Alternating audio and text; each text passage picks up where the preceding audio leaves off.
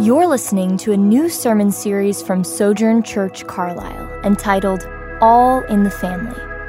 Over the next few weeks, we'll be sharing how to cultivate a strong relationship with God through managing our finances, as well as maintaining strong relational dynamics in both familial and non-familial contexts. We hope that this series will give a clear vision and a much deeper appreciation of how God is calling each of us to become faithful stewards of our finances, of our families, and of our friendships. Sojourn Church Carlisle family, this is Pastor Nick Weyrens here. For those who don't know me, I serve as the Associate Pastor at Sojourn Carlisle.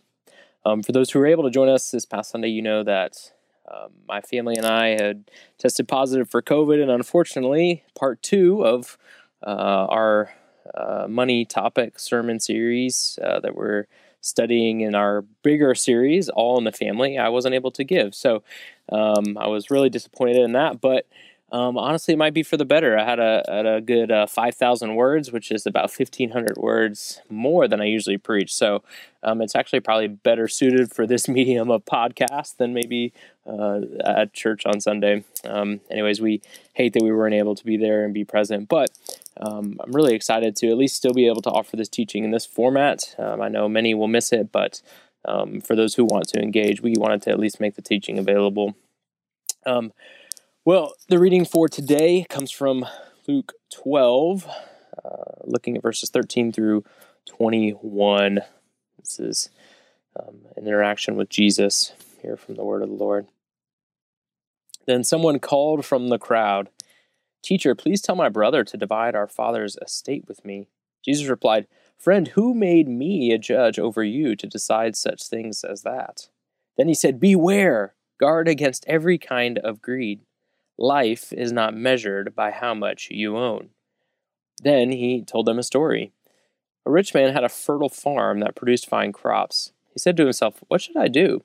I don't have room for all my crops." Then he said, "I know. I'll tear down my barns and build bigger ones. Then I'll have room enough to store all my wheat and other goods. And I'll sit back and say to myself, 'My friend, you have enough stored away for years to come. Now take it easy, eat, drink, and be merry.' But God said to them, 'You fool, you will die this very night. Then who will get everything you worked for?' Yes, a person is a fool to store up earthly wealth, but not have a rich relationship with God." This is the word of the Lord. Now, for those who were able to hear my sermon last week, we looked at a biblical theology of money, which is simply asking the question, what does the Bible say about money? Now, as I mentioned last week, the Bible has 2,300 verses about money, right? So God says a lot about our money. So to narrow it down, we looked at the book of Proverbs. Now it's too much to kind of give an overview of that whole teaching. So if you want to listen to that, I'd say press pause now and go back and listen to that biblical theology of money just to give you an understanding of what God's word says about your money.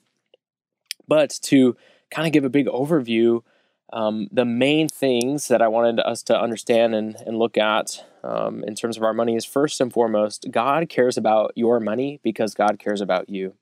Money is something that touches every aspect of our lives. Like it touches our church life, it touches our work lives, it touches our everyday lives, right? It's like groceries cost money, gas to go in your car costs money, all these things cost money. So money in a weird way touches everything. So we need to remember that God cares about money because he cares about you.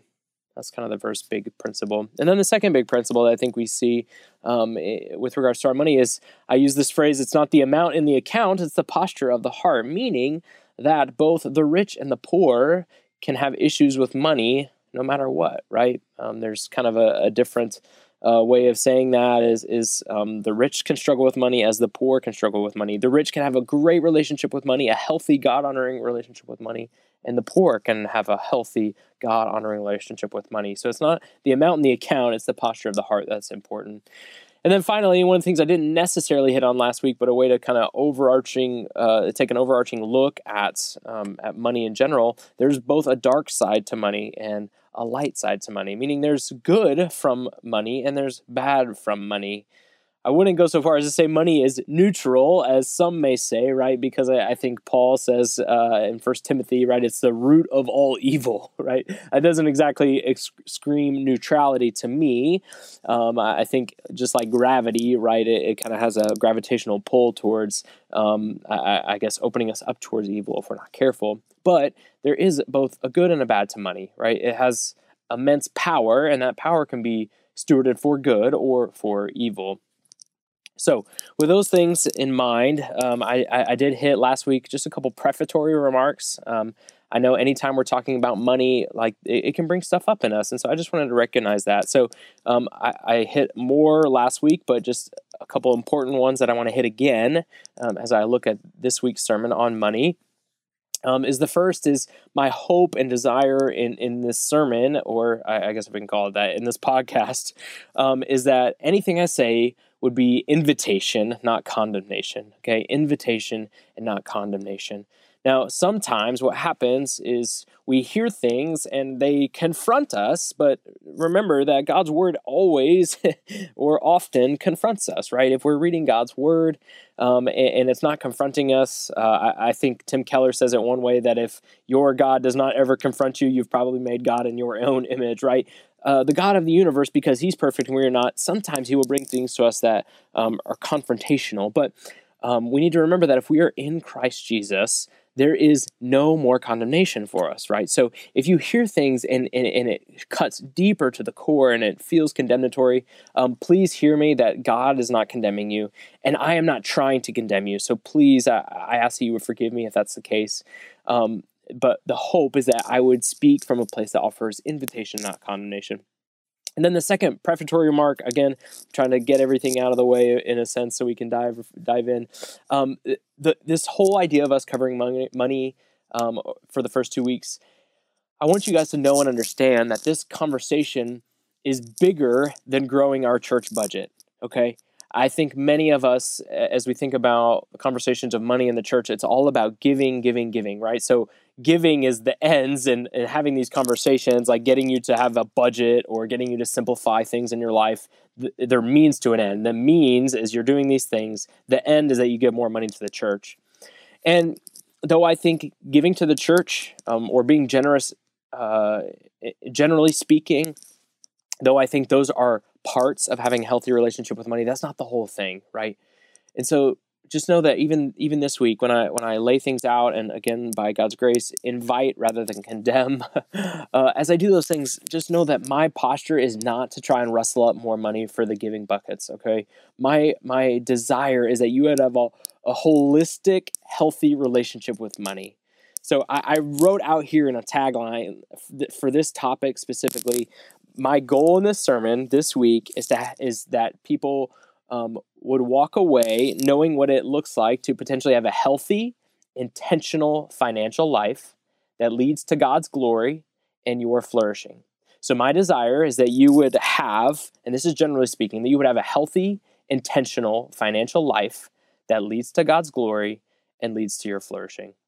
So as we think about moving from biblical theology, what does God's word say about our money, to a practical theology, what now might we do?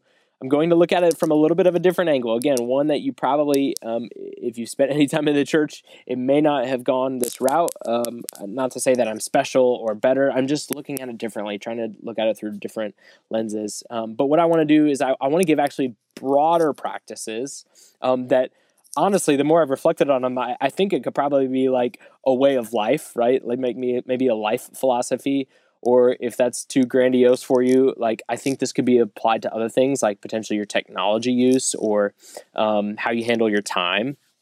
But so there's 3 practices that I'm going to look at. Again, these are really broad, and we'll kind of narrow down as we talk about each one. But there's 3 broad practices that I want to look at. The first is intentionality. The second is simplicity. And the third is accountability. So intentionality, simplicity, and accountability. Now, to concretize those a little bit, bring them down a little bit more and say, like, okay, if that's a life philosophy thing, I'll add a tagline for it, right? So financial intentionality. That answers the question, as Christ followers, what is our aim or our vision for our money? Second, financial simplicity. As disciples of Jesus, how can we declutter our lives, like both literally and figuratively, to better serve that one aim or vision given by God? And then the third, financial accountability. As a community of saints, how can we spur one another on to pursue our vision together and better, right? Together and better. So with those in mind, those three practices in mind, before we dive in, I do want to say a quick prayer for us. Let's pray together. God, I do thank you that you have given us stewardship over the things that are yours, over your money and your possessions. They're ultimately yours. And so, God, I ask that you would help us to be better stewards of those things. I do pray, God, that you would be with me as I speak, though not face-to-face with people in this medium of podcasting. I ask that you would help me to speak in a way that is inviting and not condemnatory, that is one of inspiration rather than coercion. And most importantly, Holy Spirit, again, though this is not speaking face-to-face, I do pray that we as a people at Sojourn Church Carlisle will be changed as we continue to pursue and look at what it means to be stewards of our money and our possessions. Holy Spirit, we know that your word speaks powerfully. So even here in this medium, we trust that your word can move and go forth in powerful ways. And I ask, Holy Spirit, that you would do just that it would not be about me or having a really cool sermon podcast on something a little bit different, or talking about a big topic of money, but help me, God, by the power of your Spirit, to invite and inspire rather than condemn and coerce, God. We know that you are the one that changes hearts, and so we ask that you would do that even for those listening today. Pray all this in the name of the Father, Son, and the Holy Spirit. Amen. So as I said, I wanted to look at three big practices. Okay, so the first is intentionality. So did you know that it really is true that people who are lost in the wilderness will just walk in a circle? Now, of course, that's like on a cloudy day, right? Or if you're stuck in the forest. There's lots of theories, right? And apparently it doesn't have to do with leg dominance or people having a slight variation of leg length, right? I don't know all the intricacies of it, but the reality is, like, if you don't have direction, if you don't have a compass, or if it's a cloudy day and you're not looking at the sun, you will walk in circles, wandering aimlessly if you are lost. Did you also know that there is a rule of thumb called the 1 in 60 rule? It states that if a pilot travels 60 miles and is 1 mile off track, then there was a 1 degree error in their heading, meaning the way they lined up their plane from takeoff. Now, if we flew to Los Angeles here from Louisville with just 1 degree tracking error, we would end up 30 miles south in Irvine, California. Now, you're like, well, you're still in the LA metro, so we're good, I guess. Well, okay, that's fine.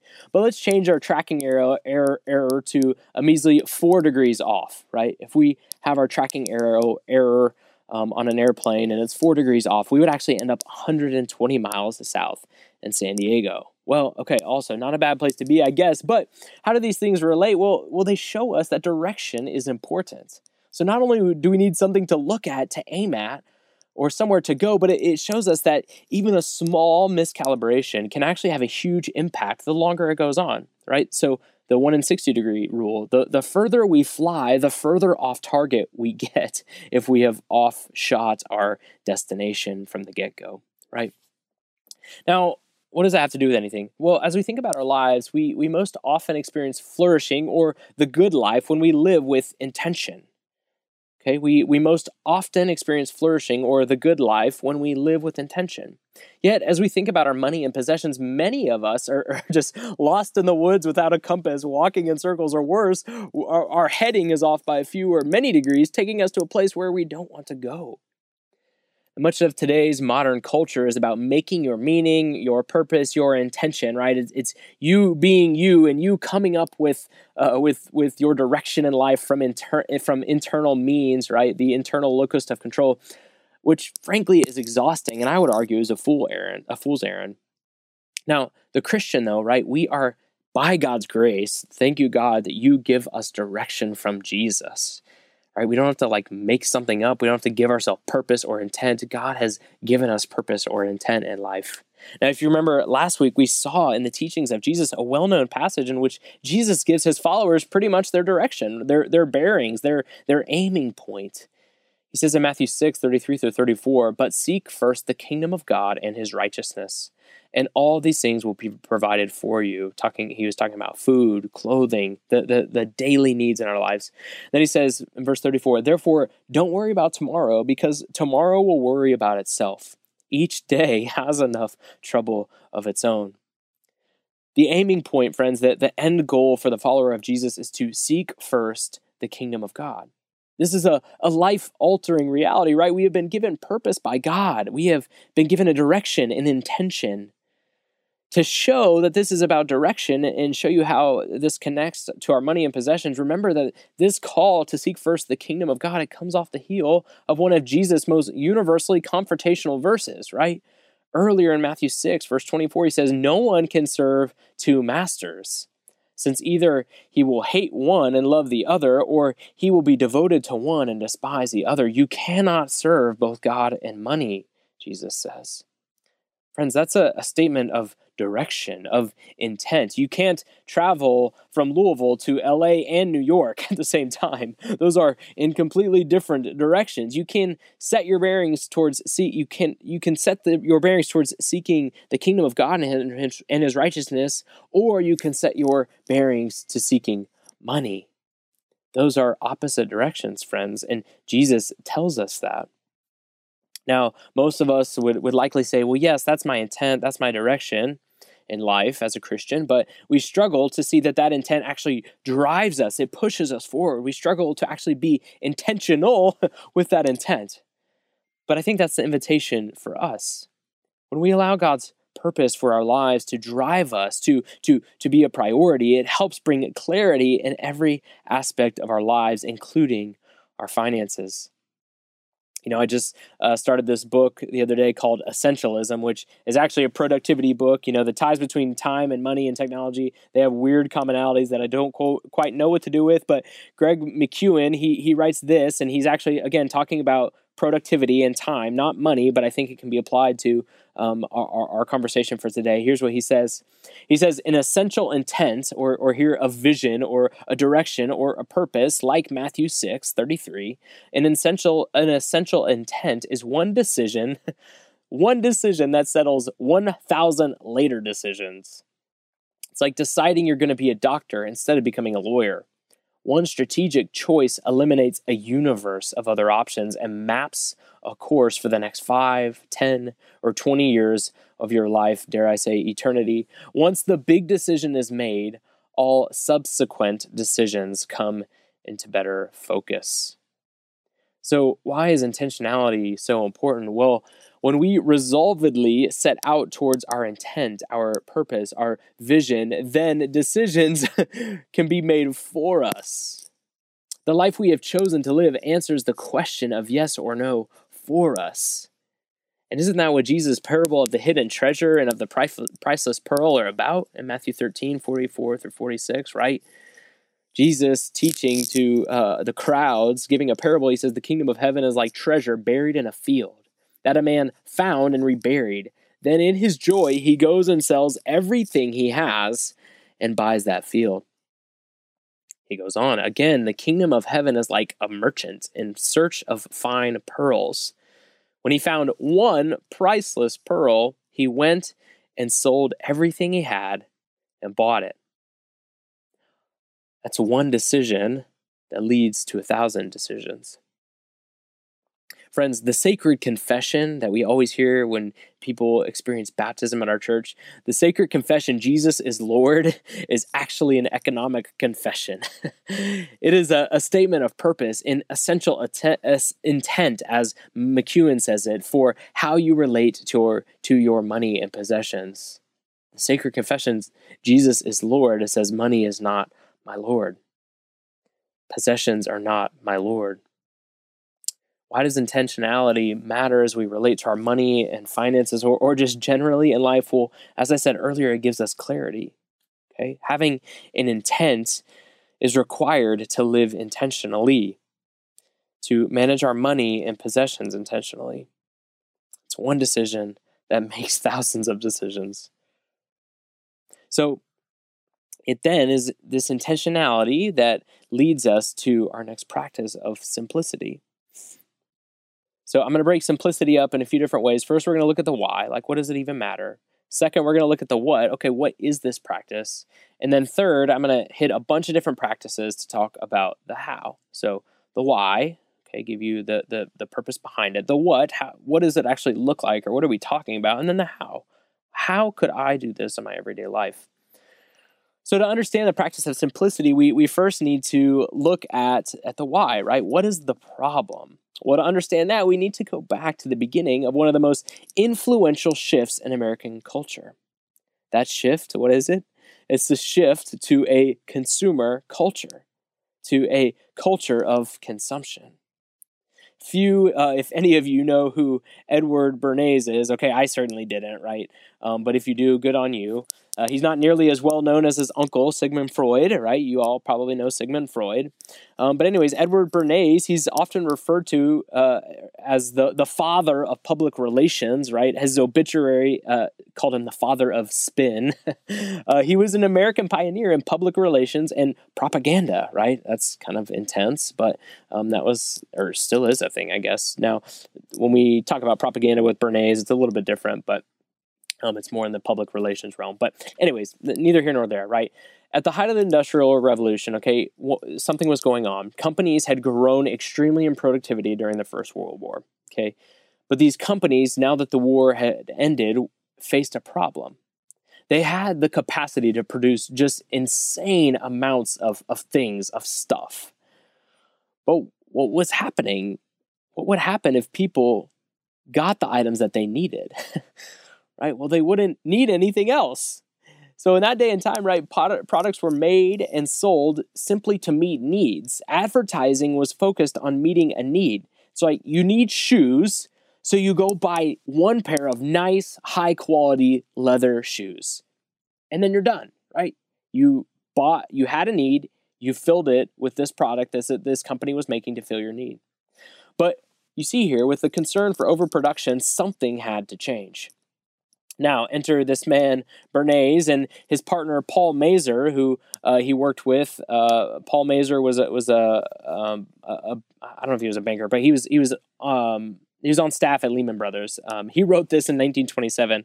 And again, he worked with Edward Bernays. We'll get to Bernays in a second. But Paul Mazur, he said this: "We must shift America from a needs to a desires culture. People must be trained to desire, to want new things even before the old had been entirely consumed. We must shape a new mentality in America. Man's desires must overshadow his needs."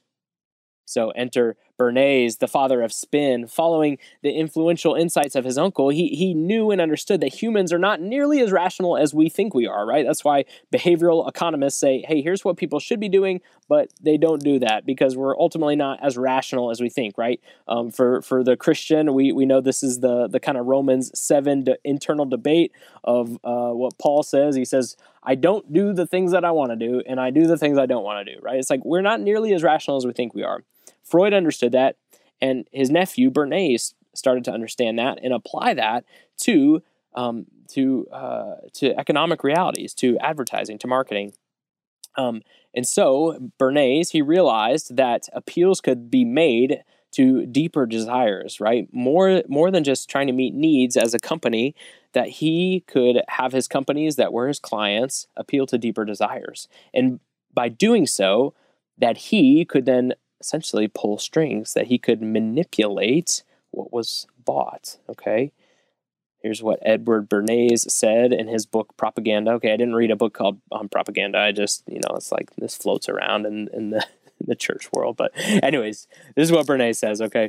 He says, the conscious and intelligent manipulation of the organized habits and opinions of the masses is an important element in democratic society.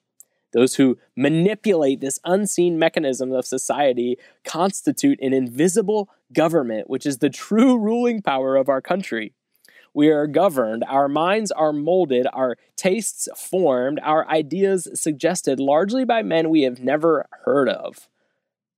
In almost every act of our daily lives, whether in the sphere of politics or business, in our social conduct or our ethical thinking, we are dominated by the relatively small number of persons who understand the mental processes and social patterns of the masses. It is they who pull the wires which control the public mind. Bernays was ahead of his time, and he saw that this shift, if he didn't move it himself, he saw that this shift from a needs-based culture to a desire-based culture was key, was integral for these mega producing companies to actually be able to continue operating with capacity and for them to survive and make a profit. By pulling on the string of desire, Bernays was saying, you could manipulate people to buy what you wanted them to buy rather than what they needed to buy. It's a little intense, right? Sounds a little bit conspiratorial, right? Maybe some like backwoods message board stuff that we might read.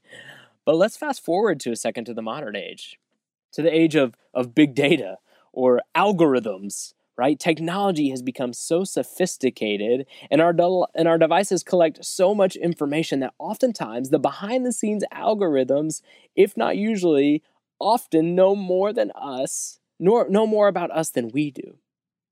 And those algorithms, they're not used to just give us what we need, right? They're not just like, oh, like Pastor Nick, he's got a hole in his shoes, right? What is happening now is that our devices, big data, algorithms, they're being used to create need, to pull on that string of desire, to change my desire into something that I need. Okay, in his book, Who Made That Decision, You or an Algorithm?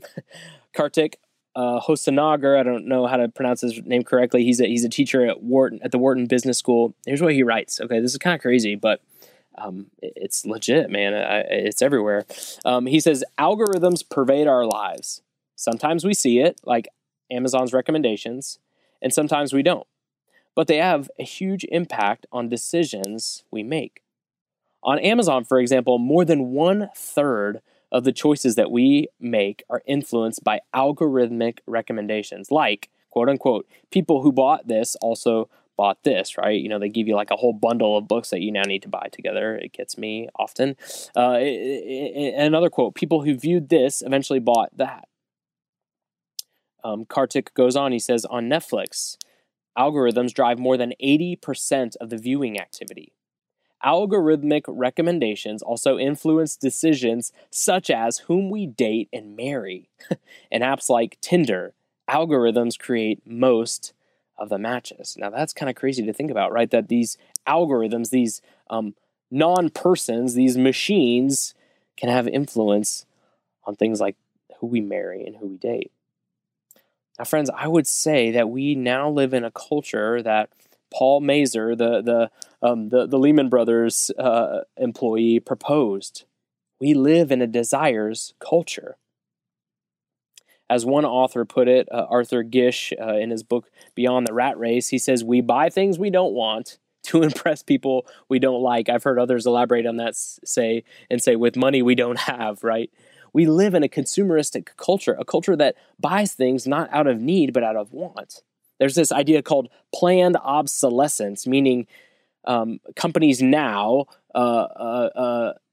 give you this idea that something is obsolete. Case in point, every year Apple comes out with a new iPhone, right? Suddenly, my iPhone 12 that was working great yesterday now feels like a piece of junk. How does it feel so slow now, right? It's this idea of planned obsolescence that companies now make you think the thing that you have no longer is functional or useful. It's obsolete. It's like you're a grandpa if you have older than an iPhone 12, right? It's this idea of planned obsolescence. It's pulling on desire rather than on need. You see, the issue, friends, or maybe the deep problem with this is that human desire is insatiable. It can't be satisfied with stuff. Why? Because our desires are not meant to be filled by things, but by God. Right? And you see, that's what Jesus is getting at in our text from today. Again, looking at Luke 12:13-14, he says, someone in the crowd said to him, "Teacher, tell my brother to divide the inheritance with me." And Jesus replied, "Man, who appointed me a judge or an arbiter between you guys?" And he said to him, "Watch out, be on your guard against all kinds of greed." Why? And hear this, friends. In our culture, this is something we need to take to the bank. Life does not consist in an abundance of possessions. Now, if this was a confrontation from Jesus to a simple agrarian society that didn't have Amazon, that didn't have Google, that didn't have Facebook algorithms or planned obsolescence, how much more does it confront our bigger is better, new is better, more is better American consumer culture? The problem is that we think we need more than we really do to be happy, when in actuality, we need very little to be satisfied. 1 Timothy 6:8, it says, "If we have food and clothing, we will be content with these." How simple. If we have food and clothing, and I would probably add shelter, we will be content with these things.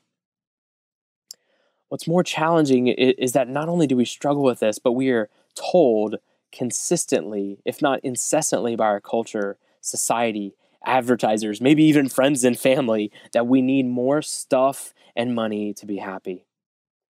And this isn't a trifling matter, right? This isn't like some small thing, like it's just something that we should think about. If you remember back in the parable of the good soils, one of the seeds falls amongst the thorns, it sprouts up, then it gets choked out.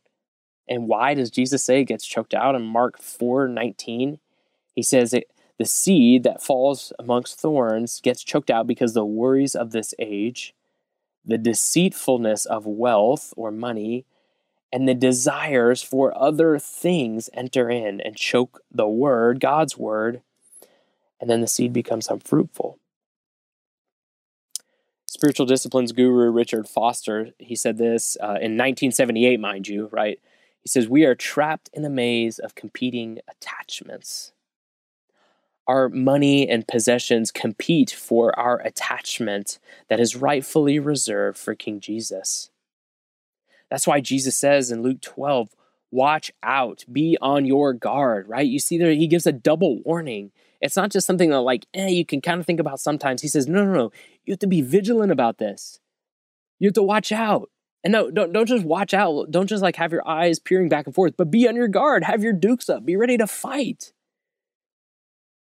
Jesus is emphasizing the importance of being on high alert against all, not just some, all types of greed. So how do we do that then? Okay, if that's the why, the problem, the thing that we are facing in our culture, well, there's a practice that may be uncommon to some, but maybe common to others, called simplicity. Okay, that's where simplicity enters in for us.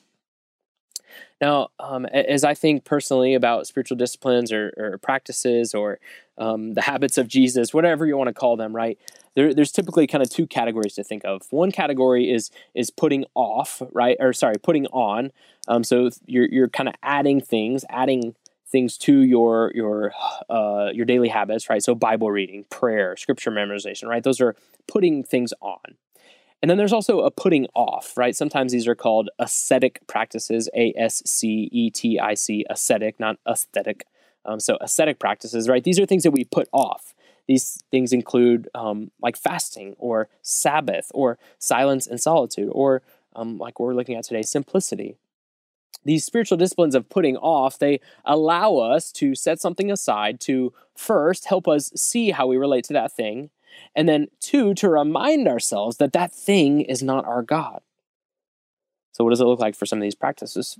Let's look at fasting, right? In fasting, we set aside food, we put it off to see how we relate to it. Okay, maybe I always try to eat when my kids are freaking out, right? It's or when I'm sad, I go and get chips, right? It's we fast and we set food off in a sense to see how we relate to it. And then it also reminds us that food is not our God, right? That as Jesus says, we live on more than bread alone. Let's look at Sabbath, right? It's a practice where we set aside our work to see how we relate at it, to take a step back and look at it with fresh eyes, and to remind ourselves that we are sons and daughters of God, regardless of whether or not we're working, striving, or earning, right? So we put it off to see how we relate to it and to remind ourselves that that is not our God. So like other putting off, quote unquote, practices, simplicity helps us to set down our money and possessions, to set it aside, to help us, one, see how we relate to it, and two, remind ourselves that we don't serve money, but God. Richard Foster, again, he writes, simplicity is the only thing that sufficiently reorients our lives so that possessions can be genuinely enjoyed without destroying us. Simplicity is the only thing that sufficiently reorients our lives so that possessions can be genuinely enjoyed without destroying us. So then, what is simplicity? What does the practice look like? Well, some authors that have written stuff on simplicity, I just want to give you a few of their definitions. Richard Foster, again, he defines simplicity, I love this, as a life of joyful unconcern for possessions. I love that. So it's joyful, a life of joyful unconcern for possessions. There's a lightheartedness about that, right? It experiences things as the joy that they are, right? God allows us to enjoy our creation, but it also says like, okay, I don't need that thing, right? It's like, man, I can enjoy an iPhone, but if I have to go to a flip phone, I'm not concerned about it, right? It's a life of joyful unconcern for possessions. Adele Calhoun, in her great book, Spiritual Disciplines Handbook, she defines simplicity as letting go of the tangle of wants, hear that desire, so we can receive the simple gifts of life that cannot be taken away. I think that's beautiful. So simplicity, she defines it as letting go of the tangle of wants so we can receive the simple gifts that cannot be taken away. She goes on to elaborate on this. She says, sleeping, eating, walking, giving and receiving love. The benefits we take for granted are amazing gifts, right? Those things can't be taken from you. Simplicity, she goes on, simplicity invites us into these daily pleasures that can then open us up to God, who is present in them all. So then how would I define simplicity? Well, stealing a little bit from the author Greg McKeown, who, again, in his book Essentialism, he says essentialism is the disciplined pursuit of less. Well, if I'm going to look at simplicity and define it in terms of money and possessions, I'm going to say the intentional pursuit of less. The intentional pursuit of less. That's what simplicity is. Now, again, this can be a life philosophy, I think, right? But for our current conversation, it's a practice for our money and possessions. When we pursue less money, less possession, it turns Jesus' statement into a practice. Rather than just intellectually thinking about the fact that life doesn't consist of more stuff, of an abundance possession, as Jesus says in Luke 12, we're actually backing that up with our actions. Oftentimes, if not always, our actions can lead our minds to change, right? We think a lot of times that we think our way into acting, but it can work the other way. We can actually act our way into thinking.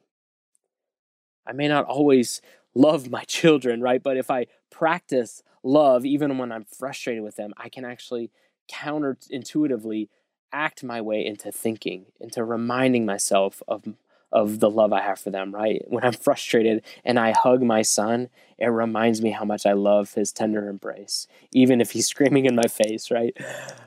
So our spiritual disciplines of our body, the things we do with our body, those spiritual disciplines can actually help and remind us of what we truly believe. Author John Mark Comer, in his book, Ruthless Elimination of Hurry, he says the goal here in simplicity, the goal here is to live with a high degree of intentionality around what matters most, which for those who apprentice under Jesus is Jesus himself and his kingdom. Don't miss that. Simplicity must be built on intentionality. It must be built on a purpose, on a mission. So the foundation of the house of simplicity, if you will, is the purpose that Jesus gives us to seek first the kingdom of God and his righteousness. Now, unpacking a little bit more simplicity, Richard Foster, in another book he wrote called The Freedom of Simplicity, he says that there are three attitudes, the three inward realities that actually then give way to the outward reality of simplicity. Here are these three attitudes of simplicity that he outlines. He says, first, it's an attitude that what we have, we receive as a gift, right? And I would look at James 1:17 and 1 Corinthians 4:7. So what we have, we receive as a gift. The second attitude that's important for the practice of simplicity is having a posture that what we have is to be cared for by God. I would say look at Psalm 50, verse 10 for that, right? God owns everything. And so he should have input in that, right? We can't just say, well, God, like I gave my tithe, that's the part that you're allowed to care about, and then the 90% is about me. No, that's not how it works. So the three attitudes of simplicity, again, what we have, we receive as a gift. 2, what we have is to be cared for by God, or God should be allowed to speak into it. And the third attitude is that what we have is available to others. What we have is available to others. Look at Acts 4:32, right? Barnabas, he stewards his stuff for the good of the church, right? In Acts 4:32, right? I think it says too that they had everything in common, and they basically shared all their possessions with each other, right? It's like what in the church, what's mine is yours, and what's yours is mine. Now, this is basically, right, if you want to look at Scripture for these practices even further, this is, I think, what the Apostle Paul is getting at in 1 Timothy 6:17 through 19. This is what he says. This is the New Living Translation. He says, teach those who are rich in this world not to be proud and not to trust in their money, which is so unreliable. Their trust should be in God, who richly gives us all we need for our enjoyment. That's the first posture, right? We receive it as a gift. Verse 18, he says, tell them to use their money to do good. They should be rich in good works and generous to those in need. That's posture number 3, or attitude number 3 from Foster. Always being ready to share with others. By doing this, they will be storing up their treasure as a good foundation for the future, the eternal state, so that they may experience true life, the good life, the flourishing life. Now, for some of you, the practice of simplicity, it might sound like another pop psychology trend that you've seen over the last 10 to 20 years. Like it's minimalism, or the 10-item wardrobe, or the capsule wardrobe, or Marie Kondo and the magic art of tidying up, or Mr. Money Mustache and FIRE, which is financially independent, retire early, right? But friends, simplicity is an ancient Christian practice, right? Just because non-Christians stumble upon things that the church has been practicing forever, it doesn't mean we should throw those out, throw the baby out with the bathwater. We should get rid of them, or we can't do them because it's too poppy, right? It's no, all truth is God's truth. Of course, people are going to grope about and stumble upon things that the church has been teaching for literal millennia, right? Not only did Jesus and Paul do it, but the early church in Acts modeled it. Early church fathers like Augustine and the Desert Fathers, they practiced simplicity. Medieval saints like Francis of Assisi and Blaise Pascal, right? They practiced simplicity and argued for practicing simplicity. Even fast forwarding, right? If you're like, well, those are all Catholics. Well, Protestant heroes like Richard Baxter, John Wesley, they called for simplicity in life because they took seriously Jesus' command, or Jesus' statement that life does not consist in an abundance of possessions. This is an ancient practice, friends. And I think that we should venture into, that we should explore as the church. So what does it look like to step into simplicity, to intentionally pursue less money, less possessions, less things? Before we dive into these practices, I just want you to notice that in Jesus' teaching, right? Jesus oftentimes, he doesn't give us hard and fast rules, but rather principles to live by that should lead us and guide us. And then he encourages us to pursue wisdom through the power of the Holy Spirit, right? So Jesus doesn't tell you how many shirts you should have in your closet, or whether or not to buy a new versus a used car, or insert question mark. He doesn't tell you what stock to buy or invest in, or should you invest in stocks. We can talk about that another time. But he doesn't give you hard and fast rules, but rather gives you kind of principles. So like all practices, I want to say at the outset, right, we need to remember that the practice itself does not save us. And as such, the way we practice may look different from person to person. So even as I lay some of these ideas out, right, these are kind of like hows, what could I or should I do to take a next step towards pursuing simplicity? As I lay some of these out, some of these may be applicable for you based on your story, your life stage, or your situation, and then some of them may not.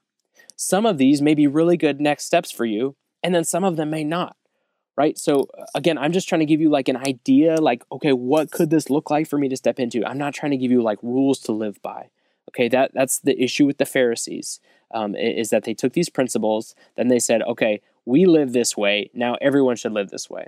So some of these things, I do think these are really great practices or ways to step in, but some of them, again, they may not be right for you. Okay, this is just trying to give you a picture of what it could look like for you, and you should pursue the Lord in wisdom and ask, like, hey, what would a next step look like for me in the practice of simplicity? But then also invite others in. We'll talk about inviting others in a second. So first, the how. A really great list of like practices for this. Again, John Mark Comer in his book, Ruthless Elimination of Hurry, he's got like 12 practices. I've tried to distill it down and give you maybe some different practices that I think are helpful in pursuing simplicity. So I'm just going to walk through those. Again, remember, this is invitation, not condemnation. We'll talk more about what next steps could look like for you. So practice number one, or a next step maybe. Next step number one, live by a budget. Proverbs 27:23, it says, know well the condition of your flock and pay attention to your herds. Now, I know urban chicken raising is like in vogue, but I don't think a lot of you have goats or sheep. So like, what does this mean then for us? Like, we just cross it out in our Bibles because we don't have flocks or herds these days?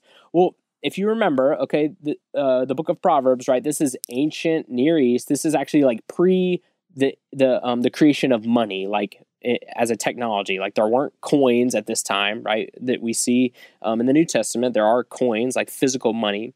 Back then, wealth or money. It's hard to say money. Okay. Markers of wealth back then is like how many goats you had, right? Goats and sheep were the money of the day in a sense, right? That's how you barter. That's how you traded things. Here's what Bruce Waltke, he's a great Old Testament scholar. Here's what he says about these verses. He says, wisdom admonishes him, the ruler or the owner of the farm, it admonishes him to concern himself intimately and personally with the well-being of his wards.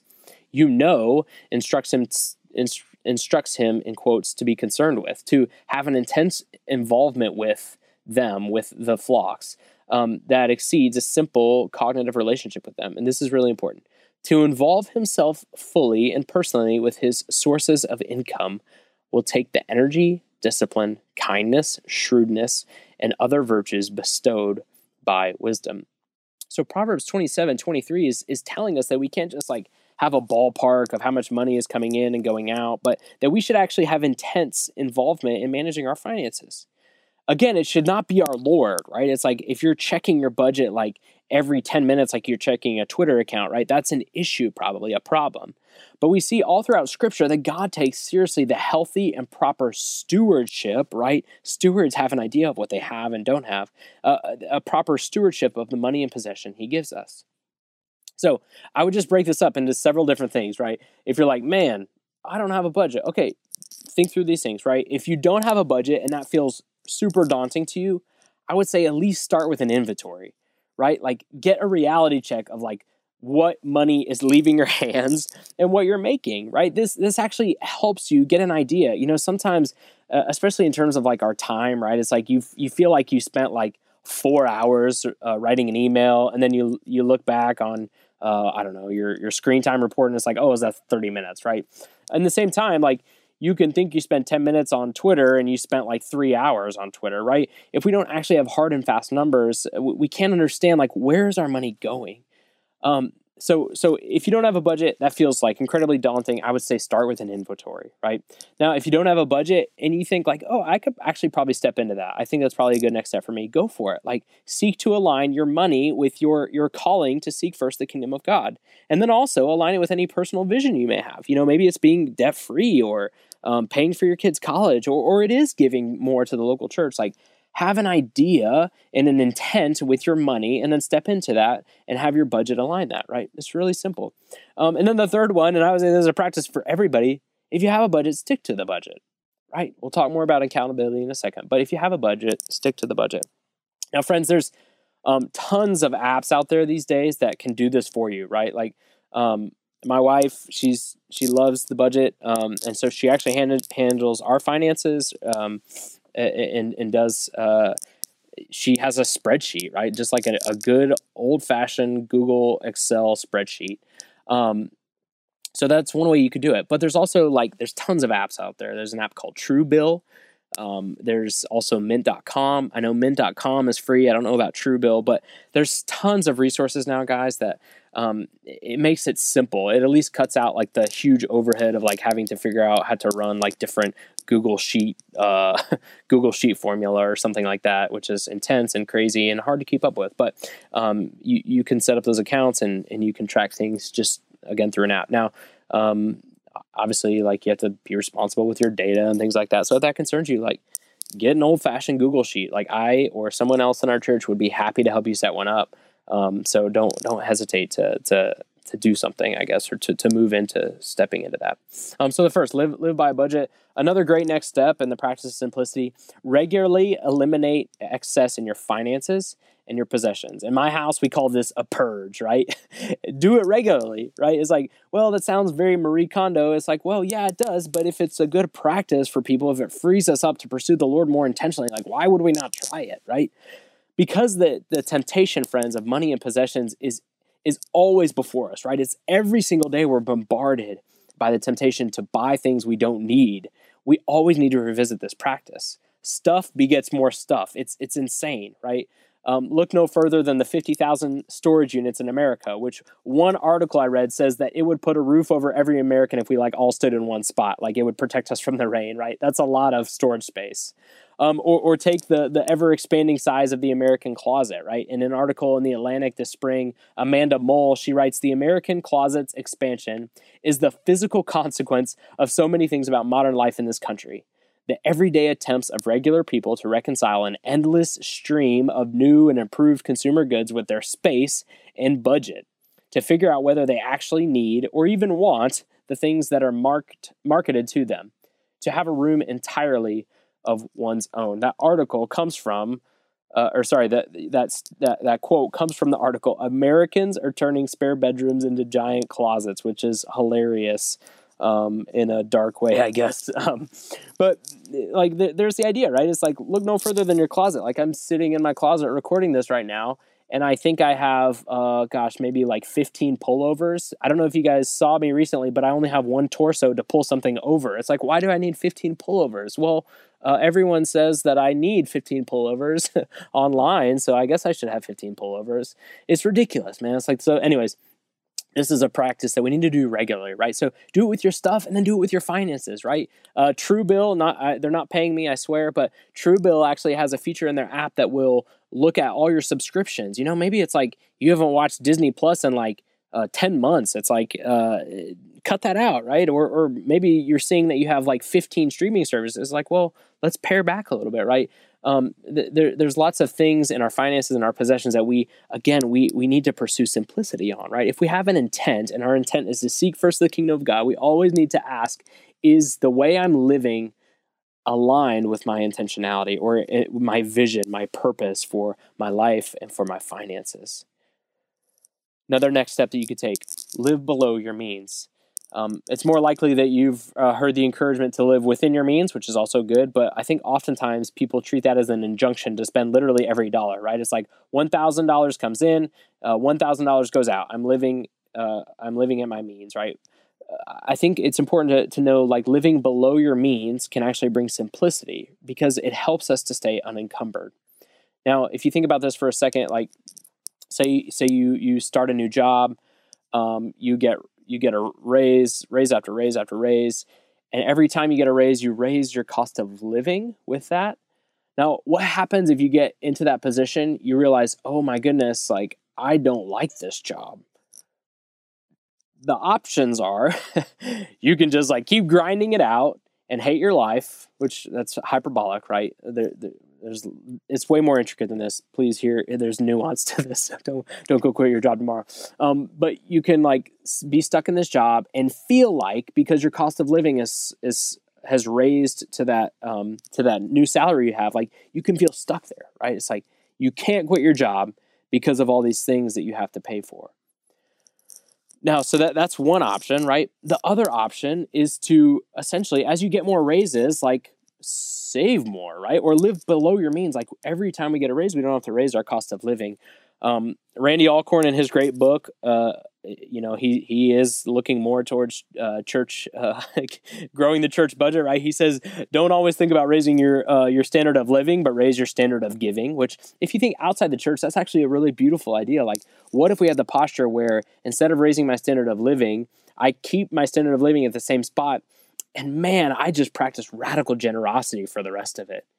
That's if you look more into the FIRE community, financially independent, retire early, like that's their goal is like to get to the bottom, right? They're actually it's a race for them to the bottom of the standard of living. They're trying to figure out like, how can I get the lowest amount of standard of living so that I can retire early and just do whatever I want after the age of 45, right? That's also, if you've ever read Walden, right? Thoreau, right? Or anyways, one of those guys, maybe it was Emerson. That's cool. I'll just stick with Walden. If you've read Walden, like the idea is that he went out into the woods to figure out how he could keep his cost of living down. So there's lots of opportunity costs and other things in that. Anyways, moving on. So live below your means. Another next step, give away your money and stuff on a regular basis. When we give away money and things, it makes us practice what we preach.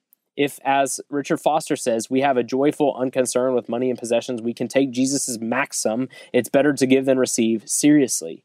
And we can experience the blessings of that reality, which rarely are financial, but oftentimes are spiritual, emotional, and eternal.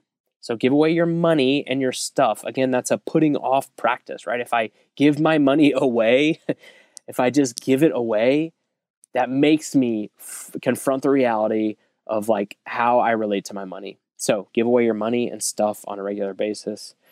Another one, don't let your desires enslave you, okay? Either to them, don't be enslaved to your desires, or the lender, okay? Friends, I talked about this earlier. Desires are powerful. That's why marketers try to tug on them and tell you what your want is really. They try to tell you your want is really a need, right?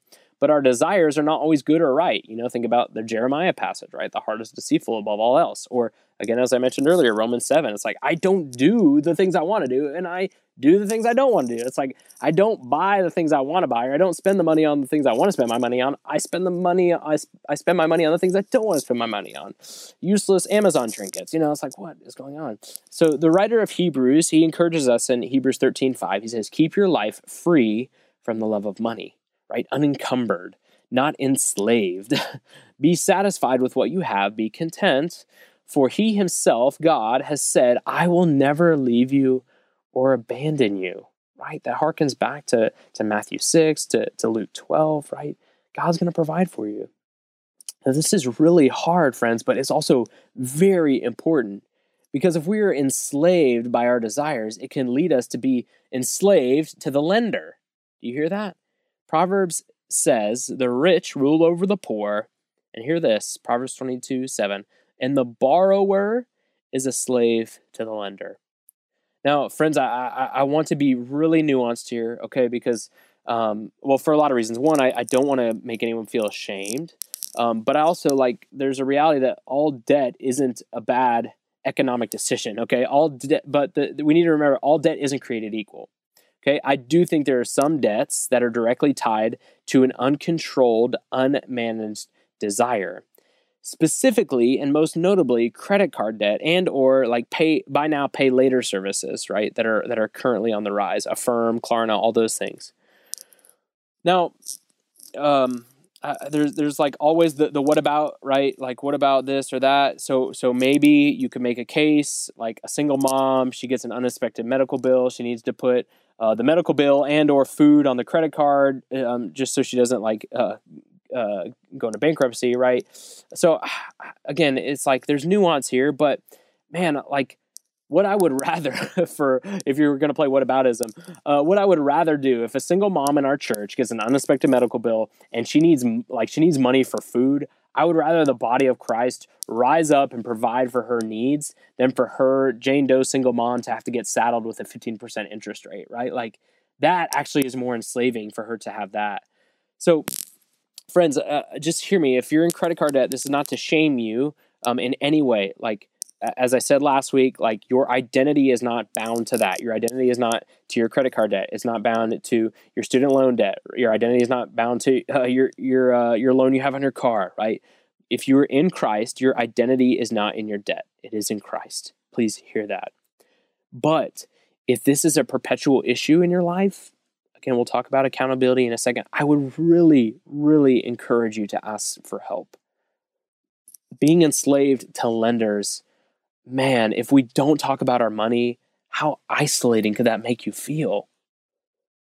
I can't imagine, like, if you feel so ashamed that you can't talk about it with others, like, it's just going to keep perpetuating. Like, so I would just encourage you, like, to ask for help. People are here to help you.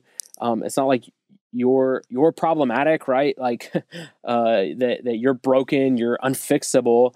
Like, our desires have a crazy, crazy power in our lives, and we need to recognize that in the body of Christ and not be afraid to say, hey, man, my desire is leading me to do this. Will you help me, like, and keep me accountable to not do that? It can be applied to tons of other things, like maybe, issues of sexuality, right? If you have intense desire, if you don't pursue sexual accountability, it's going to be hard. Maybe it's, a desire for control, right? It's like you find yourself having fits of rage.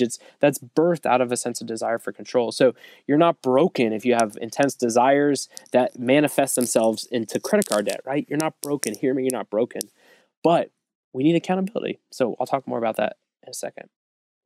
As I mentioned earlier, John Mark Comer in his book, Ruthless Elimination in a Hurry, he's got some great practices to consider on simplicity. And so there's just a few that I thought were great. That I don't have time to unpack, but I at least wanted to hit them. So these are all related to buying, which I think is really helpful. So here's some things that he encourages people to think about next step-wise in the practice of simplicity.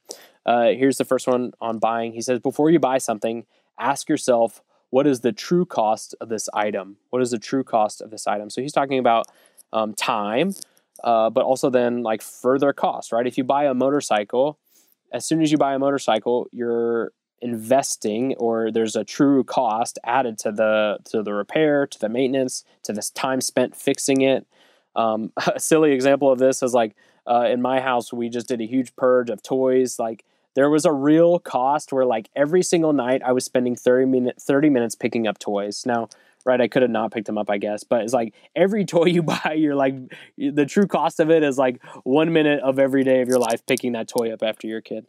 Anyway, so before you buy something, ask, what's the true cost of this item? The second practice, before you buy something, ask yourself, by buying this, am I contributing to injustice? Now, he says specifically, am I oppressing the poor or harming the earth? I think those are both questions we need to consider. But I like the idea of like, am I contributing to injustice? Friends, a lot of this, myself included, this is one thing that I'm like learning more about and trying to be more mindful of in the way I spend my money and my resources. But there's just a lot of in a globalized society, right? The things we buy can actually contribute to a denigration of the Imago Dei, the image of God and others around the world. And because we don't see it firsthand, it's hard for us to know and experience the impact. If you want to think locally, like two things that you could like look into more, like the rise of quitting in Amazon warehouses, right? Like a lot of people point to Amazon Prime. It's like we love getting things next day, but next day delivery is having a huge impact on our world. Another article that I just read recently, it's a long one, but the title is, "It's Like Being Ripped in Two. Chipotle workers overwhelmed by online orders and furious customers." There's this idea that in the pandemic, like Chipotle workers, this is what the article cited, like they were just being crushed by the amount of online orders.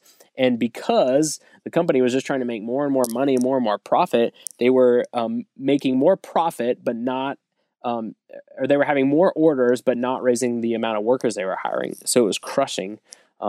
It was crushing their workforce, right? That's unjust, I would say. It might feel strong of a word, but it's just things we need to consider. Third thing on buying, John Mark Comer, he says, never impulse buy. Yes and amen. Like, just spend one day, just pray on it, think about it, maybe ask a friend, hey, this is what I want to buy, should I buy it? But don't impulse buy.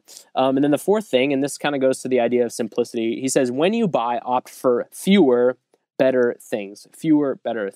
Again, this is tied to the idea of like fast fashion, right? It's like clothes are so cheap now. So it's like for us, we're like, well, if I have $20 and I can buy 5 shirts, I'm going to buy 5 shirts. That seems like a better deal. But the idea is like, well, it's not an abundance of possessions, right? Maybe we should buy one really good shirt that lasts a really long time. So those are some great next steps to think through. I know this is turning more into like I don't know, gosh, this is like an audio book than a podcast. But just one final thing that's really important that I wanted to touch on is the idea of accountability. Now, I alluded to this last week, but something that honestly has puzzled me about my experience in the church is that we don't talk about money, or again, in my experience, I feel like we don't talk about money on a community level. Yeah, we have sermons, maybe financial classes, but when it comes to like boots on the ground, everyday life, we just don't talk about money. Now, I don't think my experience is isolated. You know, if you have a different one, I'd love to I'd love to hear from you. You know, I've heard, and I love this. Like I've heard in the Black church, it's not uncommon for deacons to have to submit W-2s and giving statements before entering into the office of deacon. It's like, that's awesome. I think, you know, I know that feels like an affront to privacy, but I think that's an issue with our posture. If we're like, whoa, that's intense, you know. But anyways, so I don't think, I say all that to say, I don't think my experience is isolated, that we don't talk about it. And I don't think that, right, because Richard Foster, again, in his book, Freedom of Simplicity, he's got a long quote here, but I think it's so helpful. I've actually trimmed it down, but it's like, man, this is so good. I'm going to read it in extenso, if you will. He says this: personal finance is the new forbidden subject of modern society. How we spend our money is our business, and nobody is going to tell us what to do with it. Vigorously, we resist any public airing of so private a subject. We pull down the shades over our financial affairs. We balance our budgets and shuffle our credit cards behind closed doors. He goes on, today there's a heretical teaching that is an absolute plague. You hear that, a plague in American Christianity. It is the dogmatic and unexamined credo that whatever we gain is ours to do with as we please. If we earn $50,000, how we spend it is our private affair. Perhaps we will concede that it's legitimate for the church to talk about tithing, but the other 90% is none of its business. This last part is so good. And this is Richard Foster, right? It's like not Nick saying this. So if you want to get mad, you can send him a posthumous letter. He says, how utterly self-consumed and provincial. In no way can we twist the scripture to justify such a belief. Our lifestyle is not our private affair. We dare not allow each other to do what is right in his or her own eyes. The gospel demands more of us. It is obligatory upon us to help one another hammer out the shape of Christian simplicity in the midst of modern affluence. And he ties us to love. He says we need to love each other enough to sense our mutual responsibility and accountability. We are our brothers and our sisters' keeper. Now, friends, I know that's coming on strong. That's a very strong tone. But I think his tone speaks to the seriousness of the issue. Jesus spoke very plainly that it's God or money. He doesn't give this halfway answer. And I think Richard Foster is simply echoing that tone, understanding the seriousness of what can come of us not being able to journey together with regards to the temptations and everyday issues of money and possessions. Now, later, Foster softens up a little bit, right? He gives an invitation, and I think he gives a compelling vision for the church. He says, such a community of creative, challenging, affirming love may be slow in developing. Our wealth, again, here's the issue. Our wealth makes us lonely and isolated. Here's the invitation. What is needed is patience with each other and patience with ourselves. Our desire is to experience together the grace of a growing discipleship, which again, for him, he ties to financial management, to being good stewards. Church, if we can't talk about money here with each other, where can we talk about it? Is that only with our financial advisors who may or may not share the same kingdom purposes that we serve? What if the church was a safe space where we could talk about the joys, the pains, and temptations of money and possessions? Now, frankly, I don't know what this looks like because I've never seen it done before. Again, I invite your feedback or your suggestions or things that you've seen done in your experience. But as I've thought about it, here's some things that I think God may be inviting us to as a church to practice accountability with in terms of money and possessions. The first is confession and repentance. This past week, as I've thought about the topic of money, I was thinking, I have never in my life confessed a sin related to money and possessions. Now, not to say that none of you have, but I cannot think of one. And as I thought about it more, I was like, wait a second, what even are sins of money? The issue is I was having trouble, or I haven't confessed a sin of money related to money and possessions because honestly, I don't have a category for that. Because I think me and probably most of us, again, just think as money as this neutral, non-spiritual thing, or we're so accustomed to our American way of life that we at best just it blinds us to the biblical injunctions, or worse, we just ignore it so that we can keep on living how we want to live. This has really challenged me to think about my desires and my potential sinfulness as it relates to money and possession. So what are things that we potentially could be confessing? Well, in his work, Respectable Sins, the author Jerry Bridges, he's got several sins that he says we tolerate in the Christian life these days, in the modern Christian life. And here's a few that he has that I think tie to money and possessions, though not exclusively. We could confess discontentment. We could confess unthankfulness. We could confess selfishness, lack of self-control, envy, worldliness, and I would add even entitlement. Friends, if we believe the Christian life is one of confession and repentance, we need to have safe spaces where people can confess and repent of their sins related to money and possessions. So the first, I think, maybe invitation towards accountability in our church is confession and repentance. The second is encouragement and exhortation. When was the last time somebody encouraged you in your financial management, outside of your spouse maybe? Probably never. You see, if we don't let others into our financial lives, we simply cannot have anybody say, hey, you are doing a great job in stewarding your finances to the Lord. I am so proud of you.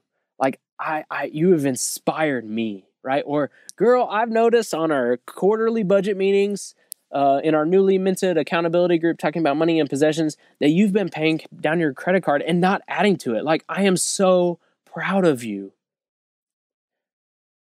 Man, we need that encouragement in our lives. But if we privatize our finances and our possessions, we don't invite anybody in, no one can see to encourage us. Right? That's not to mention how we give with apps now. That's a whole nother conversation. But we just can't encourage each other if we don't know what's going on in each other's financial lives. And then at the same time, I think it's good for us to have another set of eyes on our money and our possessions. Why? Because our sin can blind us, right? And maybe if it's not even sin per se, it's usually just good for someone to be able to look at things objectively for us and challenge us, right? Someone asking hey, are you sure you need 8 cardigans in your closet, right? Or, hey, I'm looking at your finances. You're doing a great job, but have you considered maybe bumping your saving down 1% and giving 1% more to the local church, right? That's hard to be challenged, but I do think it's good, right? Otherwise, we're going to get stuck, just trying to, as we talked about earlier, right? Walking in circles, lost in the forest by ourselves. If we invite others in, we can have encouragement and exhortation. And then the last invitation, as we think about community, I think is we can have wisdom and help in a community, having safe pockets, talking about money and possessions. Proverbs says that there is victory in many counselors. Now, I'll be the first to tell you, most of the financial knowledge I have now was either because, one, I made mistakes, or two, because somebody with more experience and wisdom helped me, right? Look, if you're listening today and you want help, I or one of your pastors would love to help you in any way we can. Absolutely, no question. We want to help you. Now, I'll not warn you, but I'll let you know, I'm not a certified financial planner, right? I can't give you the next best stock to pick, but I can talk to you. I can encourage you with the gospel. I can provide you with accountability, right? If you're hey, I want to take this next step, it's I can provide accountability for you. But what's beautiful is we can all do that, y'all. We're called in Scripture the priesthood of believers. So me and Pastor James and Pastor Norm, we're not the only ones you can ask for help. We all are called to minister to each other and help each other in the way of Jesus. Like, so maybe find somebody in your community group or in your equipping class or somebody you serve with, somebody that you trust, and just ask them, hey, God is inviting me to do X. Will you journey with me for the next year as I try to live more intentionally as a steward of what God has given me? Just ask somebody, invite them in. Now, friends, as we conclude our time on money, I just have a few encouragements for you. First, the great rule of spiritual formation is start where you are, not where you want to be. Okay? Start where you are, not where you want to be. 1,000-mile journey starts with one step. Okay? Again, as I mentioned earlier, if you're like, man, I need a budget, but you have nothing, like maybe it's stepping in and just doing an inventory of your finances. Or thinking about other things, it's like, man, I want to give a tithe to the church. I want to get to 10%, but I give nothing right now. Well, it might be hard to start at 10%. Like maybe it's starting at 1%. Maybe it's just committing to regularly giving and being faithful in that. Great rule of spiritual formation. Start where you are, not where you want to be.